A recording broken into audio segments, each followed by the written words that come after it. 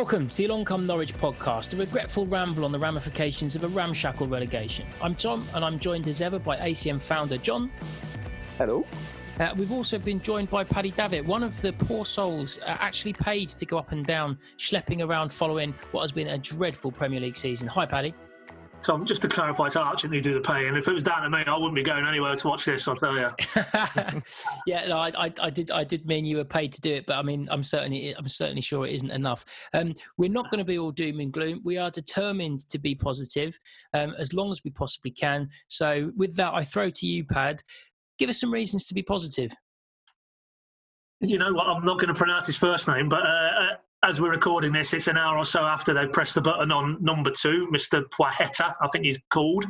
I'll leave Chris Gorham to come up with the definitive. So there's one. Second one, Jakob Sorensen, allied to the other 3, City, McCallum, Sinani, who obviously came in a little bit earlier in the year, but essentially that's 5 new faces for what lies ahead, and there's more in the pipeline. So Barley Mumba, that's a done deal.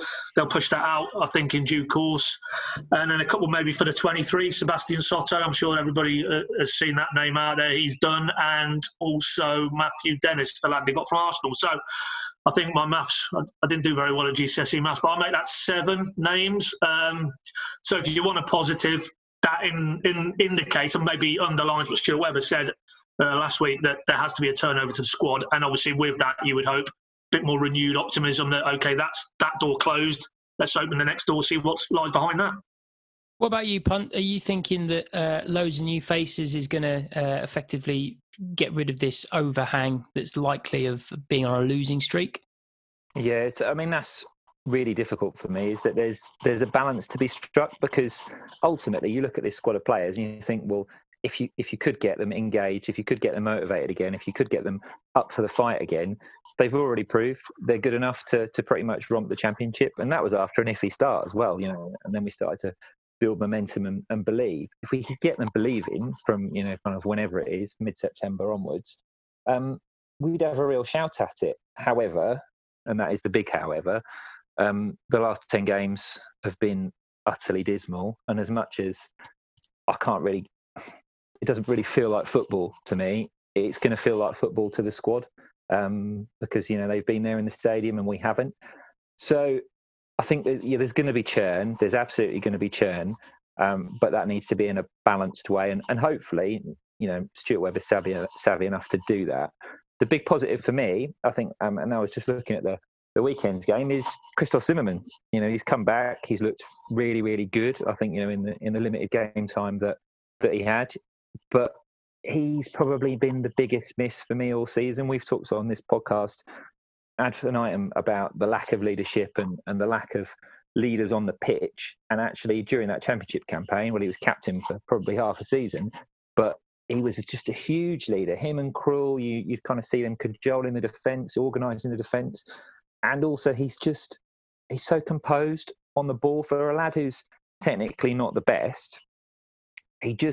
He doesn't ever look like he's in that much trouble, and he plays out from the back with a relative confidence that actually we haven't seen that much this season. So I'd say Zimbo captain next season, that would do me.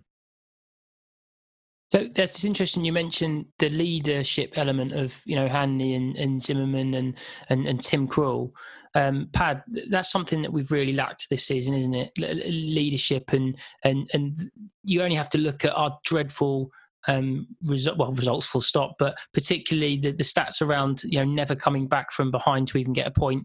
You know, as soon as we can see the goal, basically that means we're going to lose. That's resolve, surely. That's character, no? To a degree, yeah, I'd agree. But I think Farker actually hit the nail on the head when he was talking in terms of those younger players who are now not just ones he drops in and around an experienced leadership corps and go and express yourselves. I mean, I'm talking Cantwell, Aarons, Lewis, Godfrey.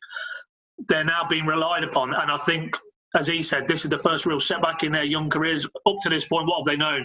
Championship title win, promotion, England under-21s, being told how great they are, yada, yada, yada. But now they've been asked to step up, and they look what they are to me increasingly, and particularly since we came back Southampton onwards.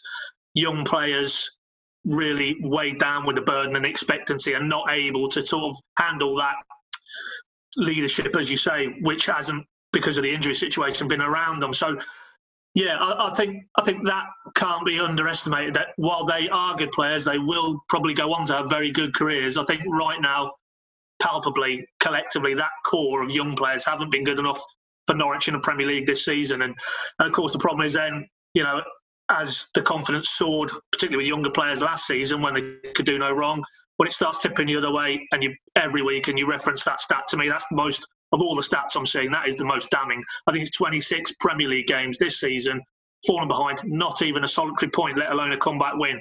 That, to me, cuts to the heart of the matter. That you can talk about the quality element, yes, we know that. You can talk about the injuries to key players, yes. But ultimately, when the confidence is drained, they look shells of the players they were last season. Especially going back to what you said, Punt, about reasons to be confident going into next season. We romped the Championship, yes. And how did we do it? Mostly it was with comeback wins. Mostly it was with going until the end. Now, the positive side of things is that one of the reasons we did that is because our patience and our style of play, Farke's plan A, and, they only want to make plan A better, etc. We know that works against Championship defences who eventually tire, who eventually can't keep switched on for that amount of time. And the difference, it seems to have been in its simplest form, is effectively what doesn't happen is even if we do keep going with plan A again and again and again in the Premier League, the defenders are just too well drilled, too disciplined, mentally too switched on. That's why they're playing at that level, and there isn't that final chance to thread the needle and get that easy tap in for Pukki within the 6-yard box that he got so many of his goals last season from Emi or Vrancic or someone finally kind of threading the needle. So that's the positive side, is that should start to come back next season, playing the way we play. But going back to what you were saying, Paddy, about the 5, 6, 7 new faces, of which we reckon 3 or 4 of those are going to bother the first team at the moment. They're all midfield or attacking, so that would kind of point to the fact that they currently don't appear to have plans in place to lose any of these youngsters. And I think you could make an argument that all of the value of the ones that at the start of the season we thought might even go in January, we thought we might be struggling to hold on to them in January, all of the value of them has gone down. Yes, they've now got Premier League experience, but they've all shown that they've got quite a lot of learning to do to be able to cope at that level. So there's part of me that wouldn't actually be that surprised if we only lost one of those 3 players at the back. Well, yeah, and who would you say, if you had to put you on the spot, which are the ones of those 3? I think Godfrey, because Godfrey's the one where at centre-back you're more likely to be slipped in and out. And, there was talk, for example, of, Lewis maybe being back up at one of the larger clubs. And yeah, you can see that with a larger club that's in Europe and doing 2 or 3 competitions and expecting to have a run in the League Cup and the FA Cup, then yeah, therefore you're going to get 8 games straight away, maybe 9. And then a couple of games maybe in the Prem, and obviously your injury cover. I see that, but I feel like the fullbacks are less likely to settle for that, whereas I feel that Ben Godfrey is more likely. It has seemed since last season that the agent push and that we've seen it before with the Murphys and Rio's tweets. When there's that push, there's that bubble around the player. Everything seems to be pointing, and has done for a while, to him being happy to be centre back number 3 or 4 at a Prem club. Whereas the fullbacks, I feel maybe they might get counselled that you really need another 30, 35 games next season to continue your development. I don't know if you think the same there, Pad. Yeah, I mean, it's my personal opinion. I think if I look at those 3 specifically, I think the one who probably would go would be Aarons. And the reason I say that is because I think he, over the piece, has looked a bit more consistent than Ben Godfrey. I thought Ben Godfrey had a good game, actually, despite his horrendous goal against Burnley. But that was what was hoping to see from Ben Godfrey week in, week out. And going back to my previous point about if he'd had a really experienced operator alongside him week in, week out, I think you'd have seen his level of performance raise, which probably does, to underline your point there, Tom, that maybe he isn't ready to go in. But for me, I think Aarons, and the reason I think why Norwich would probably look more favourably on an Aarons deal is because they've got Sam Byram, they've got Bali Mumba to come in. So it's almost because ultimately, Stuart Webber isn't going to sell any of those players and then try and replace them, because, as we all know, if Norwich then go armed with wads of cash, there'll be an extra 0 or 2 on the fees. So if I look at it from a detached point of view, I'm seeing that they've already got 2 ready-made right-backs. I don't think necessarily centre-back wise, if you let Godfrey go, you'd probably still need to go and bring one in, even if Closer was staying, even if Zimmerman and and Hanley, fitness-wise, could last the pace in the Championship. I still think there'd be one light. Whereas I can see a scenario, and of course on the other side, you've got McCallum now to come in and compete with Jamal Lewis. So, yeah, I just think Aarons is the one for me. If they're going to, and I'd broaden that out to include Cantwell and Buendia, if they're going to allow one of the crown jewels to go, I think it'll be Aarons, and I think they'll probably get the better fee that they can out of that group for him, because he has come with this out of nowhere, really, in terms of last season. Football League Young Player of the Year, England under-21 regular now, every window subsequently, probably the last 2 or 3 windows, it's Tottenham, it's Arsenal, Wolves in the last sort of week. There's a lot of noise around him now, and I would be flabbergasted, frankly, if Max Aarons is still in Norwich's lineup at the start of next summer or start next season. So, yeah, but your point is valid, Tom. I think, and Stuart Webber cut to the chase with this when he was talking about, without specifically talking to Max Aarons or a Jamal, but collectively, that group, your next move, do you want to go to a club where you're not going to play regularly? Is that the best thing for your development at this stage of your young careers? As we've discussed, they probably haven't been good enough at this stage for the Premier League. That would still probably apply next season, certainly if they went to a top-tier club. And as Stuart always does, he references James Maddison. James Maddison has picked a club where he knew he was going to go and play games. Yeah, it was a step forward, and now look at him. Now he's in the England squad. He's getting touted with Manchester United in the summer, and that was a very good move on a footballing side of view and financially for all parties. And I think if you're Max, Jamal, Todd, and me even, you need to be looking at that for me rather than jumping into if there was to be a top 6, top 10 club, is that necessarily the best move for their careers? Again, on the fee of that's where you then start to struggle, because the fee that we seem to be wanting, I mean, it's going to be 35, 40 plus that they're going to settle for with Ben. So therefore, how many of the clubs beneath the top 5 have got that kind of cash to spend on someone who isn't actually going to be a week in, week out starter? We hear that this is going to be a depressed market throughout the summer, and some of the deals so far have, even some of the bigger clubs have done kind of cheapies here and there comparatively. So, and it's a shorter summer. So that's the thing. It might be that, yes, whilst that logic is completely right for their development, the only way we might get something like 20 million that we wouldn't accept anything less than is effectively someone from 5th or 6th above.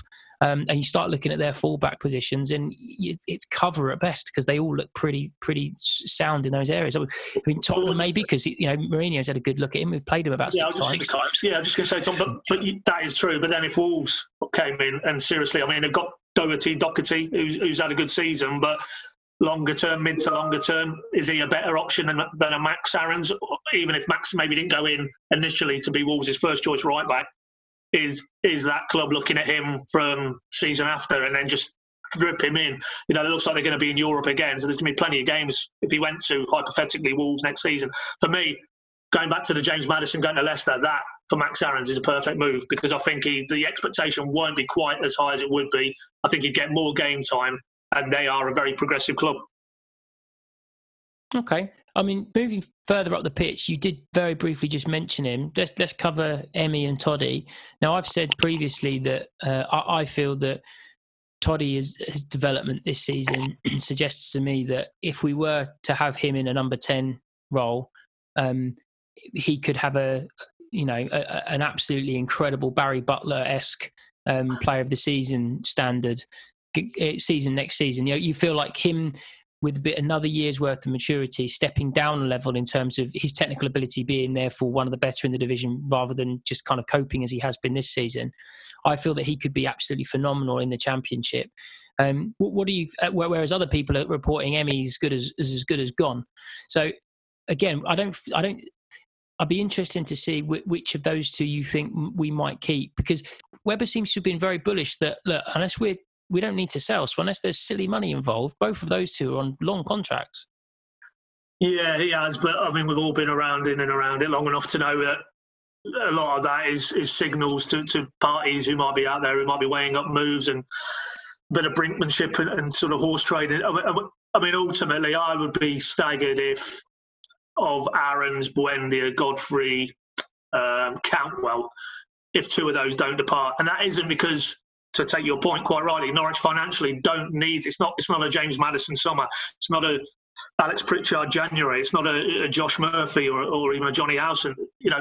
Norwich can play a bit hard ball, but there's so many moving parts to these stories. It's what the player and his representatives and their families want. It's what potentially a firm, interested party is willing to pay, rather than the endless speculation. So, and I just would take you back to kind of pieces on the jigsaw. And if Aarons goes, it looks like they've already got a ready-made Sam Barham, injury permitting. We hope he comes back fit and firing for the start of the new season.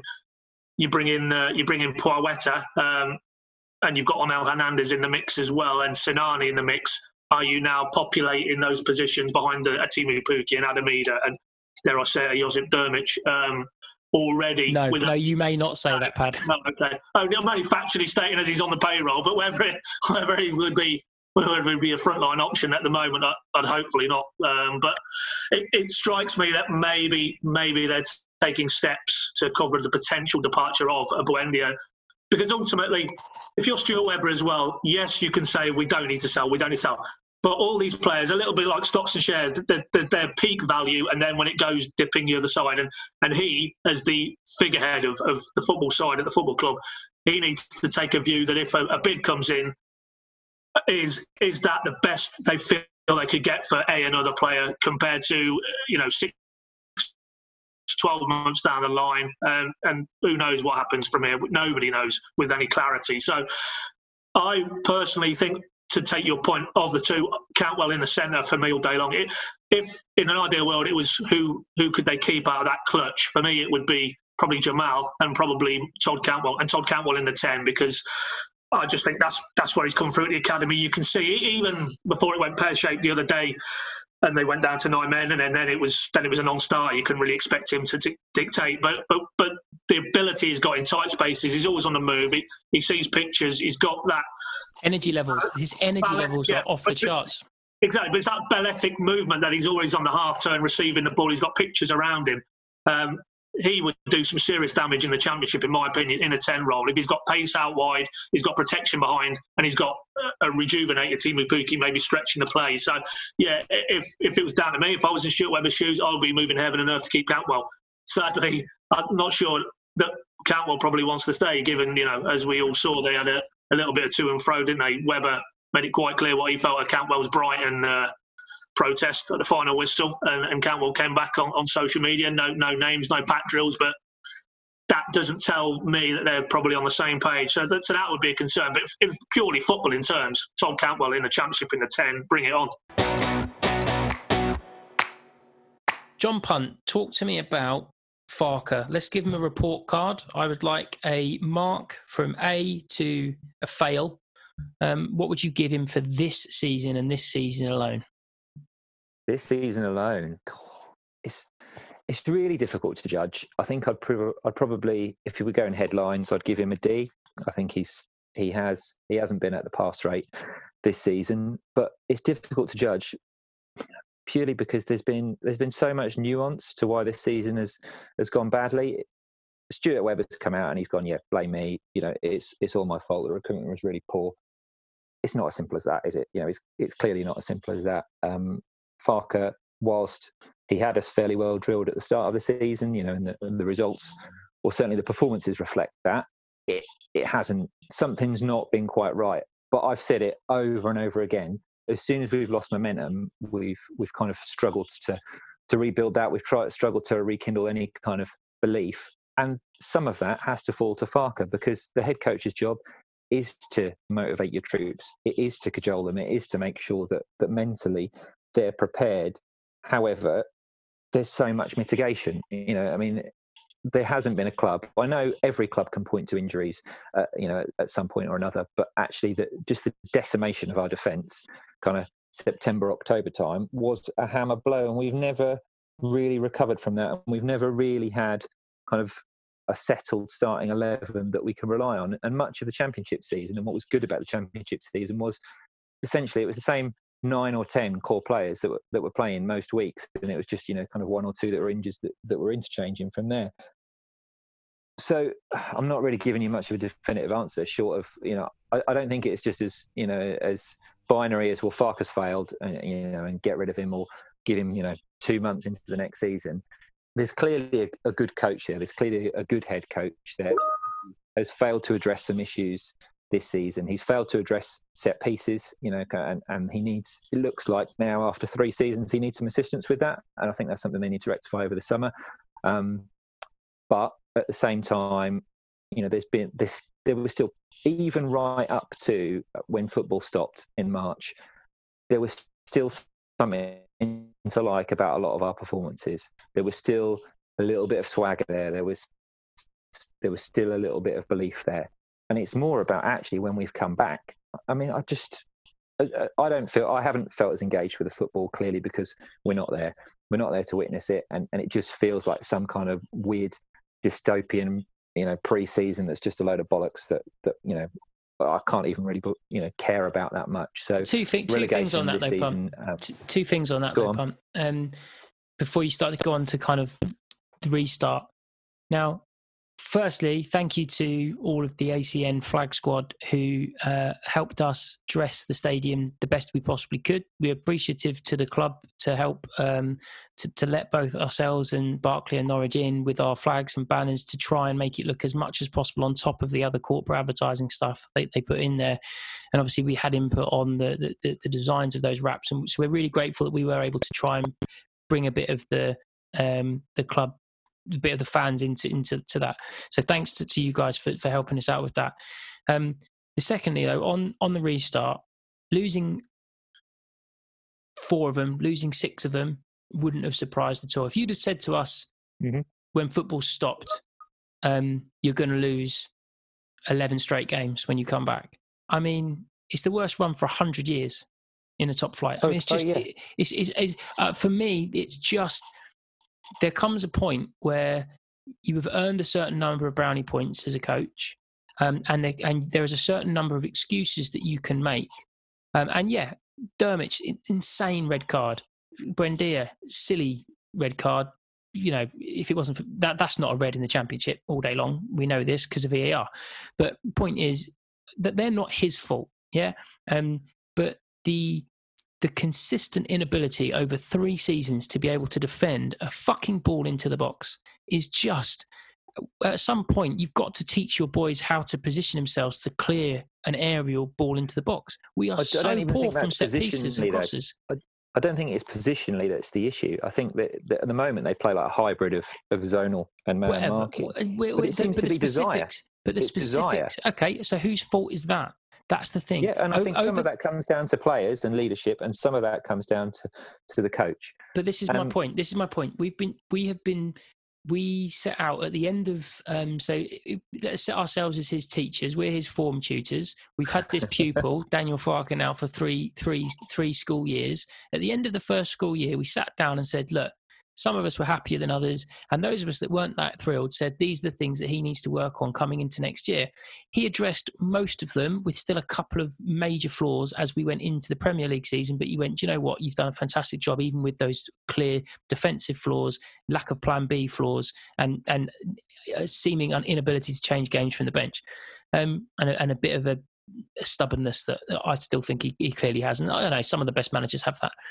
This season, for me, yes, the recruitment is a massive get out of jail free card for him because he was sent to war without a gun, and fair play to Webber for holding his hands up, even though he is doing a bit of a political PR game there. Yeah, I appreciate that, but he is right that they didn't do the right thing there.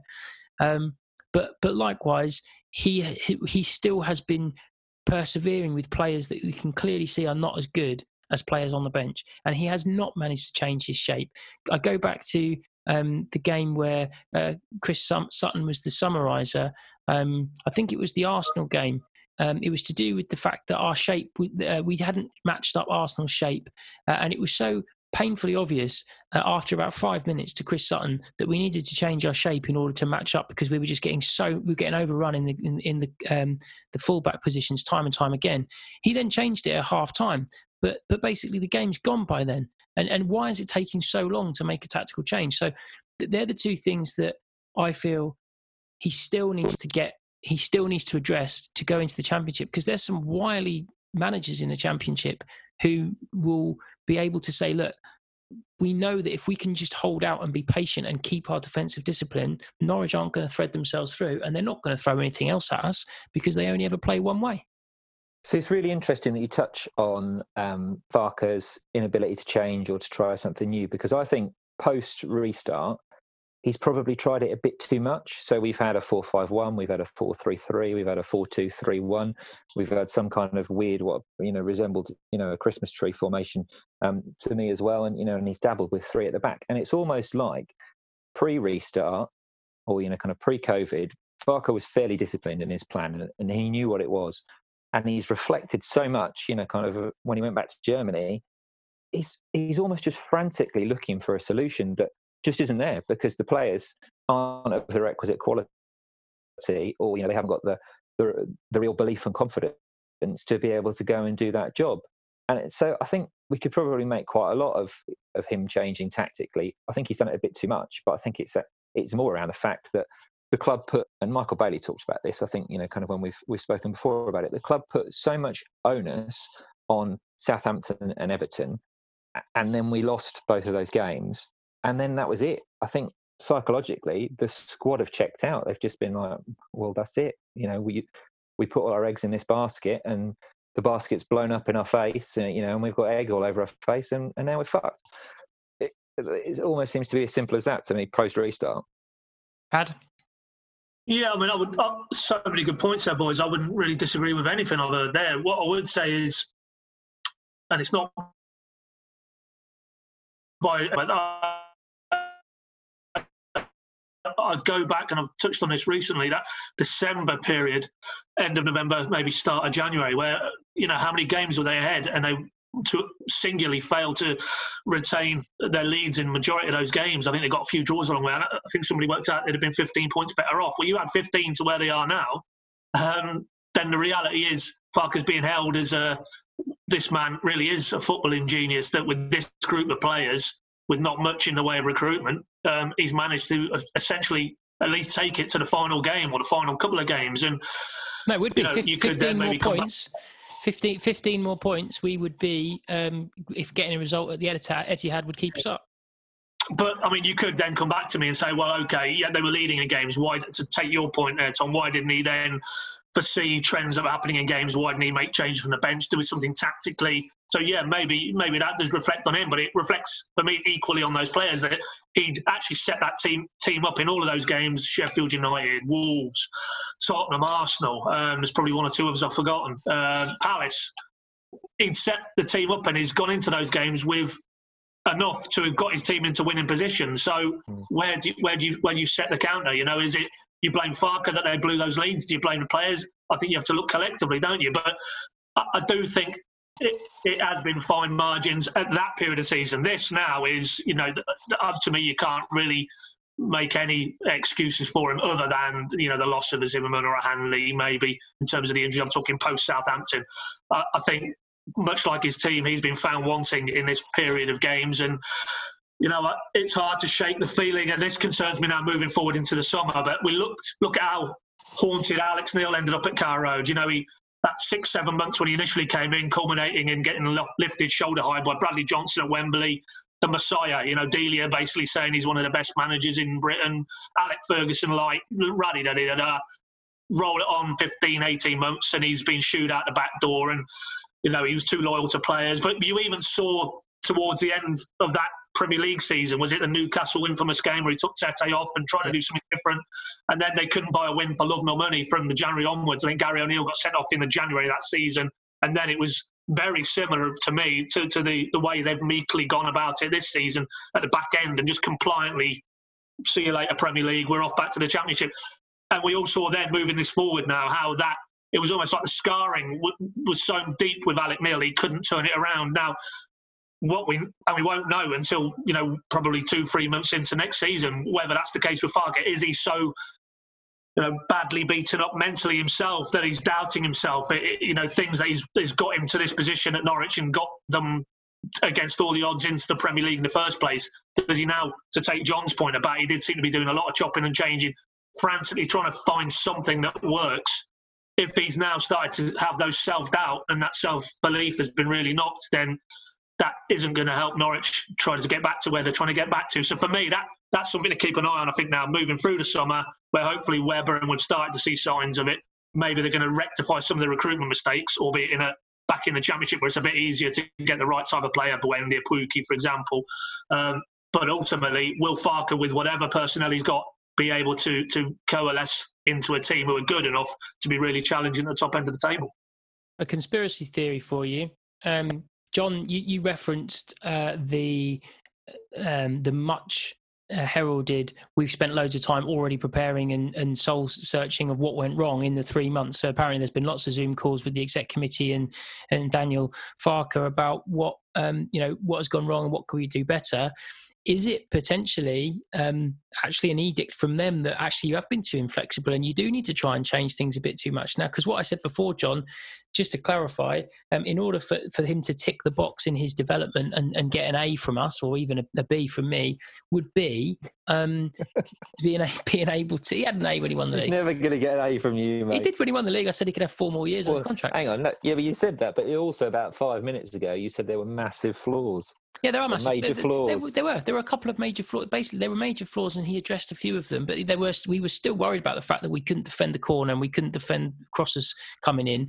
And we were still concerned about the fact that if Plan A doesn't work, then we'll go on to the next game. And those two things haven't been fixed at all in the Premier League. So there's still major blots on his copy paper. For him to show tactical flexibility, just to clarify that it needs to work. Just changing the formation, agree, yeah, it's a start. It's a start that he's trying it, but he has to try it and it actually make it an impactful difference on the pattern of the game.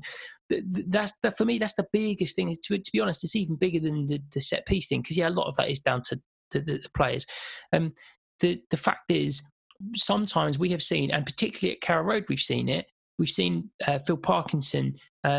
We've seen Alex Neil. We've seen managers set up to frustrate Norwich, and we just don't have an answer for it. They do not have an answer for it. And luckily, in the Championship season, what happened was eventually we finally kept knocking on the door until a perfect pass was finally played.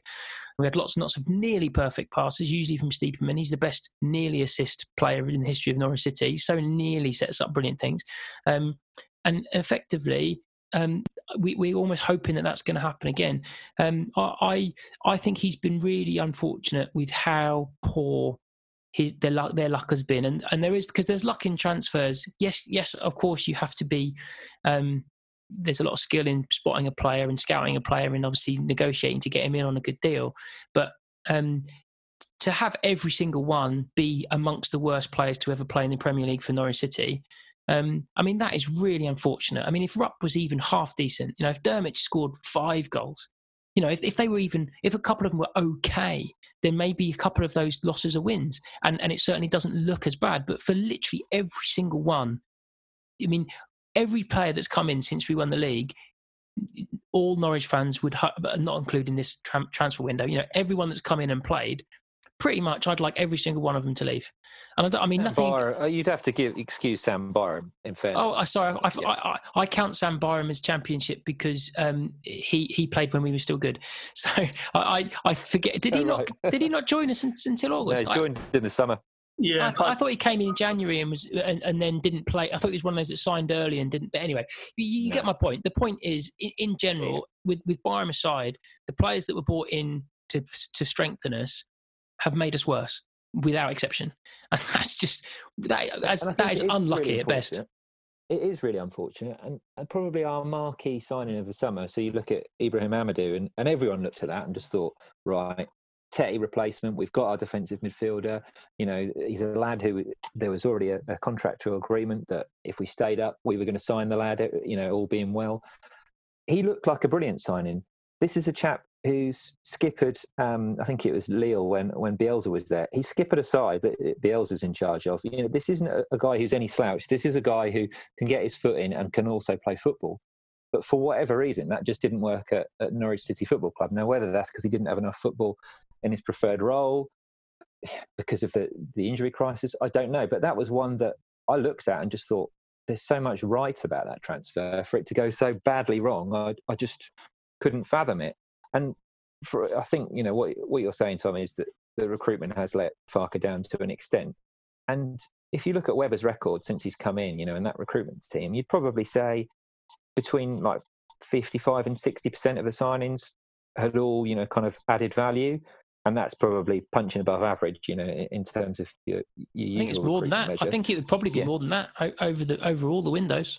But say we say I don't know, for argument's sake, 60%, and from what I read, the average hit rate is more like 45, 50%. So he's still punching above average.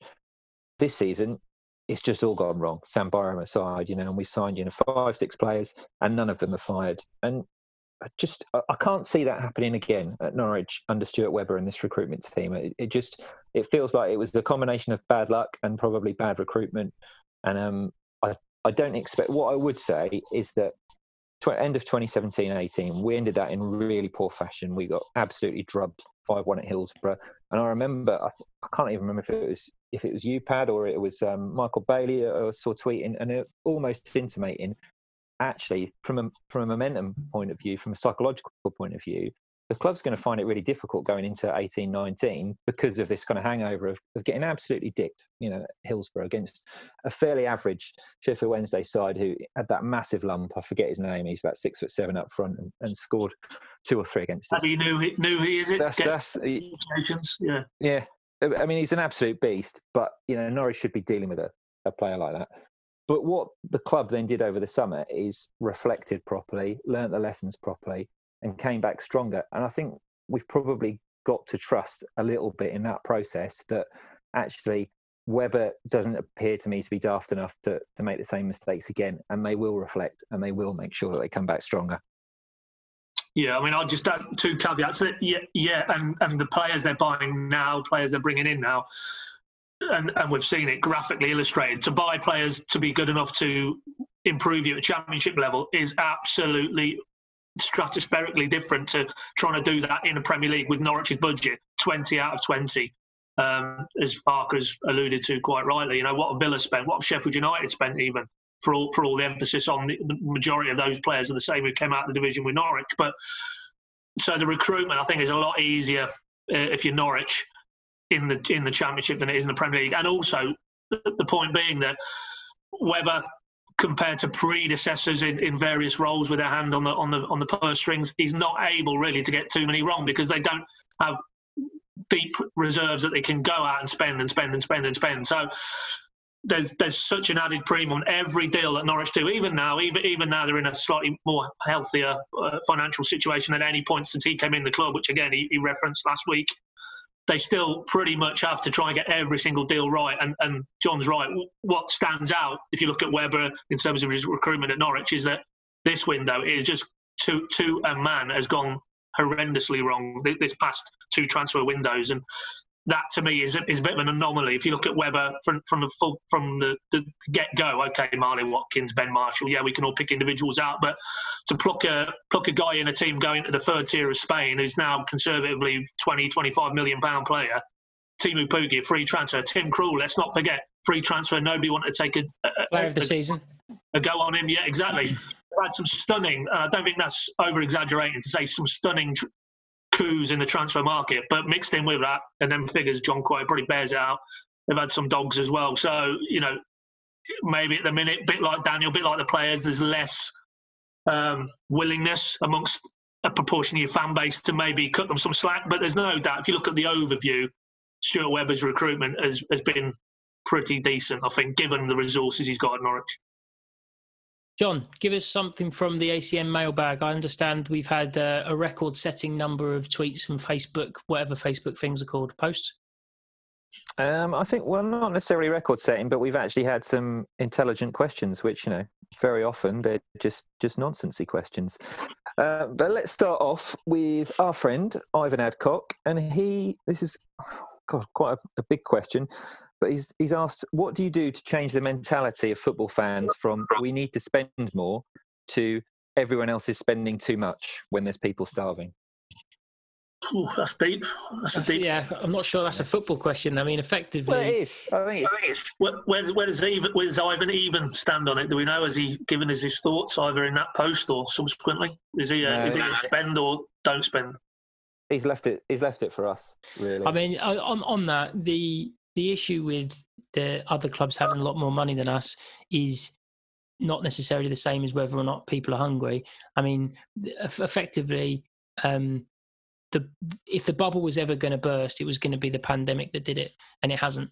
So I think it hasn't yet. I think that the effects of the pandemic are going to take a while to reverberate. I know, but effectively, we had a couple of one club go, one club very nearly go recently with Wigan, and it's I cannot get past the notion that there will have to be some form of salary cap going forward, and if that means that there is a European Super League and the top 6 or 7 of the Premier League go and join it, fantastic. That would be brilliant. Let's have 4 divisions, all with a salary cap that goes up and down from 1 to 4. Some kind of percentage of your gate could be involved in that as well, because Portsmouth are getting whatever they're getting in League 2 or League 1, and therefore they should be allowed to spend a bit more because it's fair that they have got they've got more money through support and fan base and infrastructure or whatever. I think that's the only way football can ever go. Is it ever going to be remotely fair? But in the meantime, it's like going to the beach and shouting at the tide. Like, it is what it is. That we can't you can't change it until the authorities change it, and that will only happen when there's the opportunity through something like a Super League or whatever, where there's a breakaway and there's a fundamental restructuring of the infrastructure of our football league, when something like that will happen. I know it was talked about for League 1, wasn't it, and League 2 having a salary cap after the recent stuff, Paddy. Yeah, it was, wasn't it? But again, this collective bargaining position has to be reached. I mean, as talking League 1 there, Tom, I mean, clearly the Peterboroughs of this world wanted to come back, didn't they? To shift the sort of focus a little bit. And there was clearly a major split there in League 1 clubs, and that was just on the issue of whether you came back after. I think if it gets down to the financial nitty-gritty, I don't see there being enough collective consensus. For me, this will only change because ultimately we're talking about the Football League here, but it's really about the Premier League. It's about the only reason Norwich and the other 19 clubs are back is because they had to fulfil contractually the broadcast element of Project Restart. Because the broadcasters are all powerful, they called a tune, essentially. So until these 3-year cycles of broadcast revenue deals substantially start to drop, and whether that's, the Netflix of this world have had a dabble, and the Amazons, and maybe they go away, and then Sky and BT decide that it's not worth paying what they are paying, which is billions and billions and billions of pounds every 3 years, domestic and overseas. Phenomenal sums, and every 3-year deal has been bigger than the previous 3-year deal. So until that boom almost it gets deflated, I don't see it changing, because really, let's be honest, the Football League are the tail on the dog. I mean, they do whatever the Premier League do in terms of the solidarity payments and the sustainability.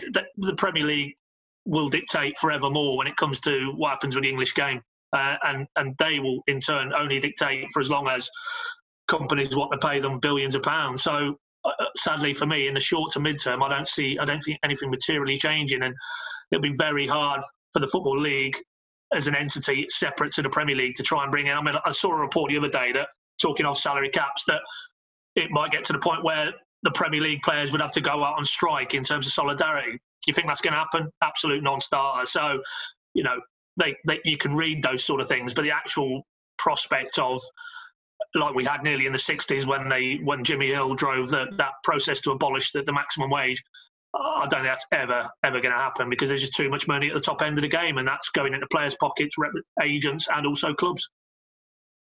Next question, John. Cool. Let's go for Tony Sumner on Twitter, and he's asking of us, he'd like to know which of the youth academy prospects, young signings and loanees that have been out recently, do we see breaking into the first team and making an impact in the Championship? I think that's probably a good question, because I haven't seen many people talk about the next cab off the rank. I mean, clearly it was Adam Eder, and it was potentially Josh Martin this season as well, who's proved able enough to kind of step up in Farke's eyes. But beyond that, I mean, Pad, you'll probably be plugged in a bit more to this. Beyond maybe someone like Akin, is it Akin Firmino? Yeah, I mean, I guess he might be able to. I don't know how he got on because he was on loan north of the border. Was it St Mirren? I think. Yeah, that's right. Yeah. I don't know how he. Yeah, I don't know how he did there. Yeah, I don't think he pulled any trees, to be brutally honest. But for me, it's very clear when you get asked that type of question. There's a clear, and we've seen it with and Adam Eder and Josh Martin are the two latest. There seems to be a clear separation between the ones who they think are close enough to Norwich's first team that no, you're not going anywhere. Adam Eder, I don't care. You're too good at this stage and too close to our first team that you are staying with us. And obviously now he's a fully fledged first team squad player. Josh Martin seems to have made that transition. Before him, it was Aarons, it was Lewis. Cantwell was slightly different, and he's spoken about this. He maybe wasn't that close at a certain phase, and he had to go out to Holland and do what he did at Fortuna Sittard.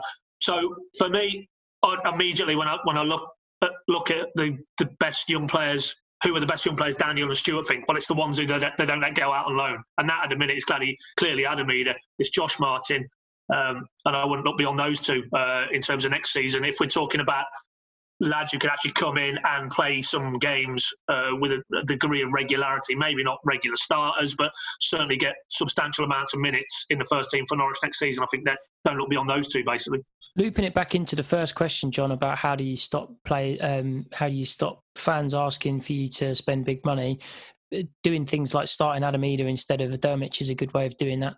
Effectively, if you have a young lad who has scored a hat-trick in his FA Cup debut and looks the part, looks strong, looks hungry, looks keen, why is he not getting Premier League minutes? It absolutely baffles me that from the moment that Premier League relegation was confirmed, why are we not saying, go on then, Adam, absolutely no pressure on your shoulders at all, go and run about a bit. You know, Timu's knackered or I've fallen out with Timu, whatever the reason is that Timu's not getting minutes. You know, I'm going to give a half to Adam and a half to Timu. Why bother doing anything else? So I'm concerned about whether or not Adam Eder will be involved next year, just purely because he seemed to come in and fall out of favour in the space of 2 games this year. But I don't think he's fallen out of favour, though. I think it's more about Farke's looked at it and gone, psychologically, is it the right thing? And probably the club's looked at this collectively and gone, psychologically, is it the right time to be placing a little bit of pressure on a young man's shoulders? There's no pressure when you're relegated. When you're relegated, all you can do is be the hero. Not necessarily pressure, but maybe it's the wrong vibe right now. Maybe it is all quite down, and maybe pre-season is the right time to go, do you know what? We'll be playing a few friendlies where they're kind of gimmies and we're expected to go and win 5-6-0. And if Adam Eder starts a couple of them, gets a hat-trick or gets a couple of goals, great. But at the moment, let's bring him off the bench and just see what he's made of against more tired legs. I can see some logic in that. To go back to the original question and what Ivan was asking, there's also the argument to say that actually finishing most games with 5-6 academy products, if we can continue to do that successfully, and it does have to be successfully, which this campaign hasn't been, then that will probably prove to a lot of people that you can develop your own, and you don't have to go out and spend oodles of cash. So I think Norwich are kind of making a statement in that regard to finish a lot of Premier League games with that many youngsters, on the pitch. Should we have another question? Yeah, sorry, I was on mute. Yeah. Yeah, right. Let's go for one on Instagram, which is from Richard Scolding, and he asks, why do Norwich seem to always buy skillful but lightweight players? Both the Premier League and Championship demand physicality with skills these days. Can we address that over the summer with 3 or 4 key signings? Well, the new lad's got some guns from the initial pictures. What the winger? What was it? Sorry, Pad. Pacheta. So Pacheta looks strong, and he sort of looks rangy, and from the YouTube video montage that I was kindly sent in Lad Bant's chat, he looks like he can handle himself a bit. I don't actually think that we do have that problem. I don't actually agree with the question because we've got it at Premier League level. Yeah. I think That's with fair. physicality, we've got it at Premier League level. The question was specifically around Championship as well, wasn't it? And you know, he said both the Premier League and Championship demand it, and I think so Championship, I think he's right, we haven't got the Premier League definitely. But we didn't have a problem winning the league. We weren't getting knocked off, getting pushed around. McLean is nails. Tribals is a tough customer. Emmy's got an incredibly low centre of gravity. Cantwell is a lighter weight. He's got that balletic movement, like Pad says, but actually he gets out of trouble, comfortably enough. And also he's good at getting a foul. Is Todd, like he seems to have got that James Maddison ability to get the ref on side quite quickly in terms of flopping to the ground in a believable fashion. So I don't think that we are a particularly lightweight team in the Premier League. If anything, we were pushed around too much at the back, and I've had the pleasure of being in Mr. Godfrey's company 2 or 3 times. I'm not saying anything about how strong he is. He's a unit, and likewise, you and I, we've had Zimbo on the pod as well, John. He's no little lad, but physicality wise, we've been bullied a bit in defence. I think that's coaching. I don't think that's size. I personally, I'm not too worried about athletically our build going into the Championship season. I'm worried about scoring some goals. Yeah. Funnily enough, Webber, I've pumped him out in my column today, not that I'm plugging, but it's on the Pink, and if you want to go and read it. And he not plugging at all. It's not at all, no. He reads the entire URL slug, not that I'm plugging. No, if I'd have known this question was coming, I'd have definitely plugged it, but now I'm just pushing it out there. But he was asked specifically, what are the lessons that you, Stuart Webber, are going to take away? And obviously, recruitment, da-da-da-da. But he referenced, and it was off the back of Mikel Antonio completely bullying Tim Closer and Godfrey to a lesser extent the other day.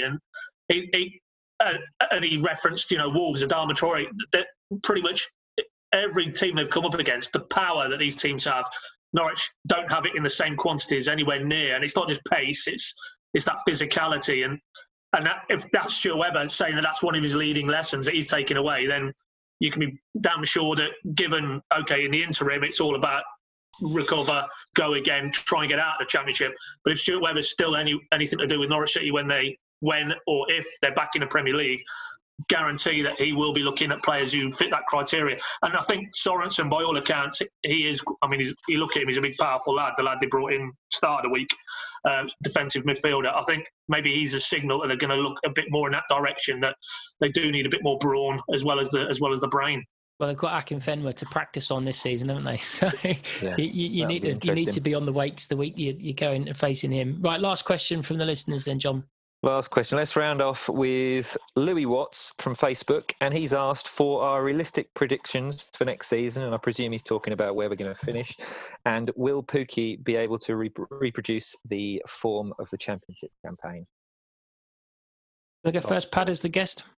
Yeah, okay. Well, first part, I think, and you touched on it earlier, Tom, it does concern me hugely that given the hangover that they're going to take into the summer, even though they're obviously now trying to address quite early the squad issue, an abbreviated pre-season as well.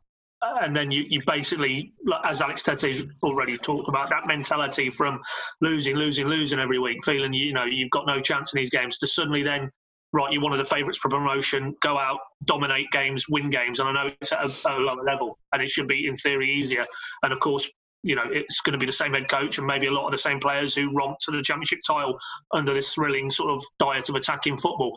All well and good, but how quickly they can turn that around mentally as much as anything else will ultimately dictate, what we can hope for next season. I mean, for me, if you were to, the benchmark by the club's own measure is that they wanted Norwich to be a top 25, top 26 club. Well, essentially what they're saying is, we're either in the Premier League or in the top 6 of the Championship. So for me, your baseline next season, expectation-wise, it has to be the playoffs. And if they shed that hangover, if the mentality can be turned around quicker, then I fear it will be. Then who knows? The top 2 again isn't beyond them. But I think realistically, if they could get themselves in the playoffs, I think that's probably the best I feel they can probably hope for. Because we saw it again, Alex Neil's tenure, Neil Adams' tenure wasn't going anywhere, hence why they brought Alex Neil in.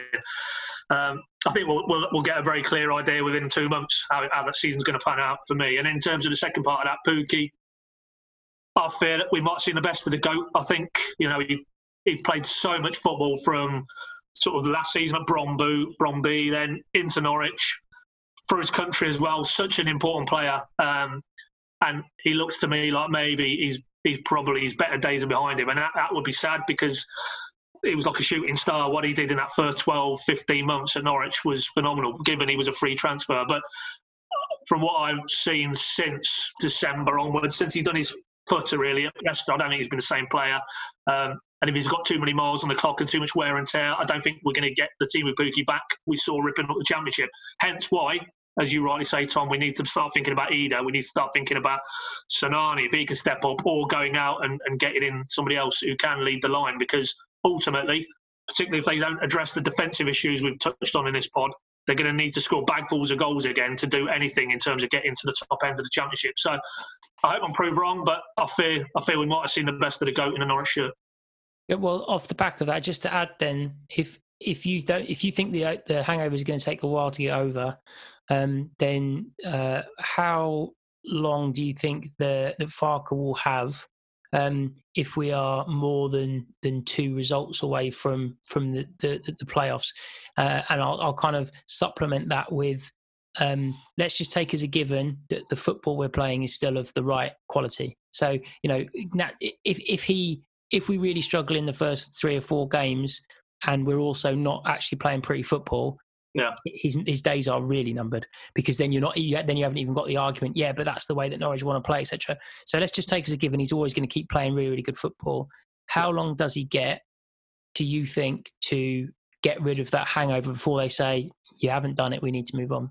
Well, ultimately, one thing you do know with Stuart Webber is there'll be no misplaced loyalty. And he did say, when I actually put that directly to him, that as long as he's there, Daniel will be there, with the caveat, unless he feels he's taken him as far as he can. Now, there's a good get-out clause there, and you saw what happened with David Wagner at Huddersfield. He felt that second season in the Premier League that he just could not, for whatever reason, couldn't do the job as he wanted to do it, and he stepped aside. So if you're talking in terms of how would it end, I think it would end that way. I don't think there'd be Daniel called in, we're going to get rid of you, because I think the relationship is too entwined for them to ever fall out to that degree. But in terms of how long, well, that season they won the title, people maybe tend to forget, but when they went to Ipswich very early on in September, both clubs were bottom 6. Norwich were losing that game. I think he might have gone. If they'd have lost at Portman Road that day, I think Daniel Farke would have gone, because you'd have been in probably the bottom 3, bottom 4. You're getting beat by Ipswich after, we all know, black and white football was still what we want. Ipswich beat at Norwich, so I think he'd have been gone. So if Stuart Webber would have pulled the trigger then okay, he's got a lot more credit in the bank overall since that point. But ultimately, go back to what I said in the previous answer, Norwich need to be in the top 6 next season if they're fulfilling this club strategy mission statement that they've now hung their hat on. We've heard it from Zoe Ward, we've heard it from Stuart Webber, Daniel Farke when he signed his new deal. The aim on their watch is Norwich for a top 26 club. So if they're not looking like they can be in the top 6, September, October, I think we'll be having a change of manager. But as I say, I think it would be very much mutual in every sense of the word, rather than your time's up, Daniel. That was something I touched on the previous pod, which was that I wouldn't, if I was Webber now, I would, or any of them in charge in the exec committee, I wouldn't be pulling the trigger on Daniel either. I mean, the entwined thing, I get that, but like you say, they're very shrewd operators who are in charge of the club, and they'll find a way of saying what they actually meant by that statement if they ever needed to. What I find interesting is the difference between this and the Neil regime, and to be honest, the early Daniel regime, is, as in Alex Neil and Daniel Farke regime, is there's not that, other than Tetty, that there isn't any older statesman in the locker room that's going to go knocking on anyone's door and say, look, the lads can't stand this, the lads aren't happy with this. And so I think Daniel Farke's Do you not think Hanley or Krul would do that? No, because they haven't been there. I'm talking people who've been there 8-9 years. I'm talking about people who have truly got, that predated him and have truly got the ear of the exec committee. And besides from Tetty, the sorts of people I'm referring to from previous previous regimes. And I think that Farke, it benefits from the fact that they've managed to get rid of those kind of long-standing people, and it's mostly his era that are there now. I personally think that it will be obvious maybe by. I mean, we're not starting until September, so October is only the second month of the season. I think end of October, we're 8 to 10 games in. At the start of November, the weather's turning. It will be clear to see, because Webber's really, really engaged in the football side of things at Colney, etc. It will be clear to see that Pookie's not firing. Pookie and Daniel have fallen out. Whoever's replaced Toddy, if Toddy's gone, whoever's replaced Emmy, if Emmy's gone, is not at the same standard. We need to do something to shake off this hangover. The mood around the camp isn't right. I actually think that they'd move to change it quite quickly. Going back to what I said about the earlier pod we did a couple of pods ago, I almost think the best thing that could happen to all parties would be for Daniel to go this summer of his own accord if there was an opportunity at a maybe second-tier German club, for example, who had some decent cash and were on the way back up, or just came down from the Bundesliga. I don't know the league well enough. I only watch English football. I'm afraid, don't follow European football. But if that was to happen, even though he's had this dreadful run, he would still be able to go out on but you were the guy that delivered that incredible season, and he hasn't been booed at Carrow Road. He hasn't said sort it out. He hasn't had, we don't know what you're doing. He hasn't had that kind of thing that will chip away at the legacy that you look at Alex Neil on that incredible day at Wembley. You're always going to think, but then we sort of criticised you and had a go at you afterwards, and it sort of spoilt it a bit.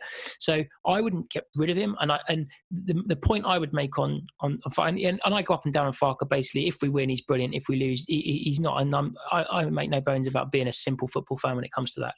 But the reason it doesn't make sense to get rid of him is because if you're going to get rid of him, what are you looking for? You're looking for someone who's going to play football, that's going to entertain you, and has got experience, if possible, of getting out of the division. Well, so therefore, Daniel Farke is ticks both those boxes. So why would you go into the Championship with anyone other than him? It purely comes down to, does the recruitment gel? Can he get over the hangover quick enough? And have we got a bit more defensive grit than we currently have shown in the last couple of seasons? And I think you only need to get 2 of the 3 of those right to be top 10 pretty much all season. If you get 3 out of 3 of those right, you are going to be top 6. So it's a big ask for me to get top 6. So to go back to the original question, John, my prediction is I want to be cup half full, and I think he will get 2 of those three things right. I cannot believe the recruitment's going to go as badly wrong again, and part of me thinks the overhang will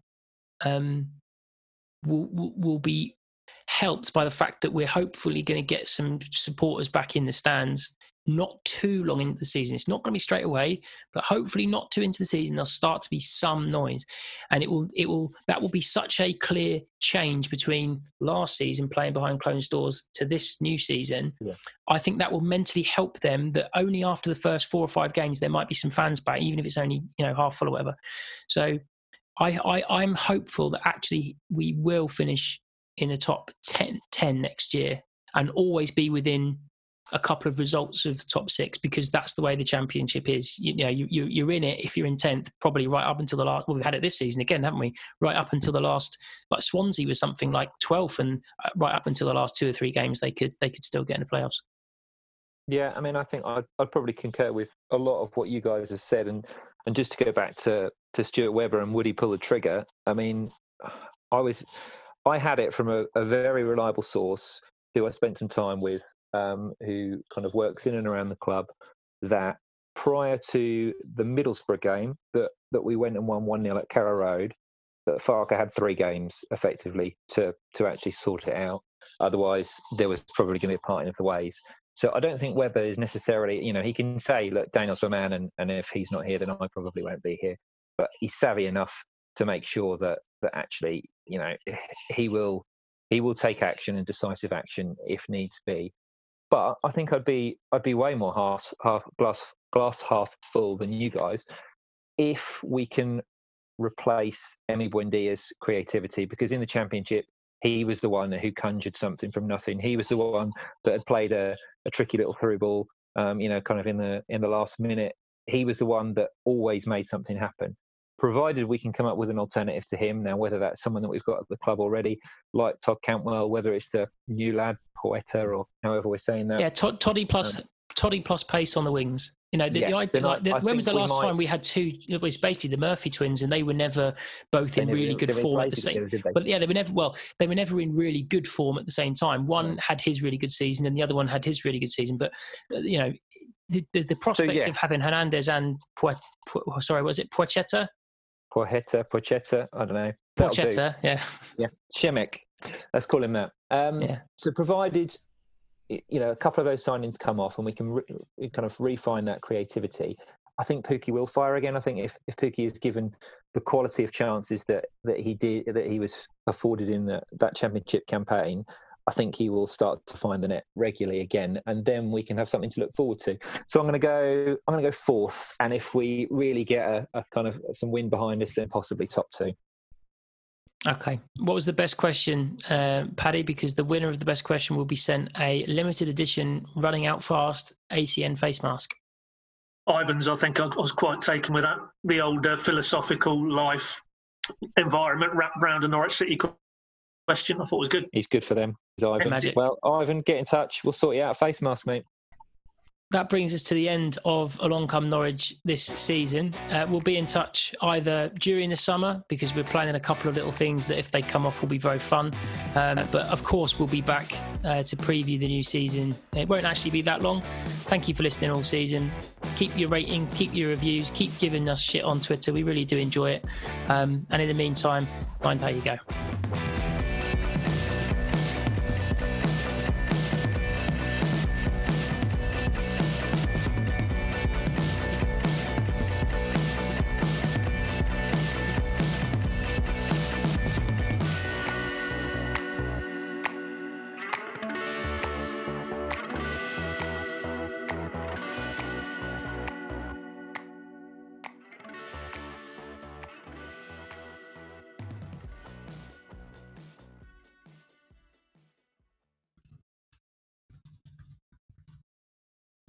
When are the no circus tweets going to start then, Pad?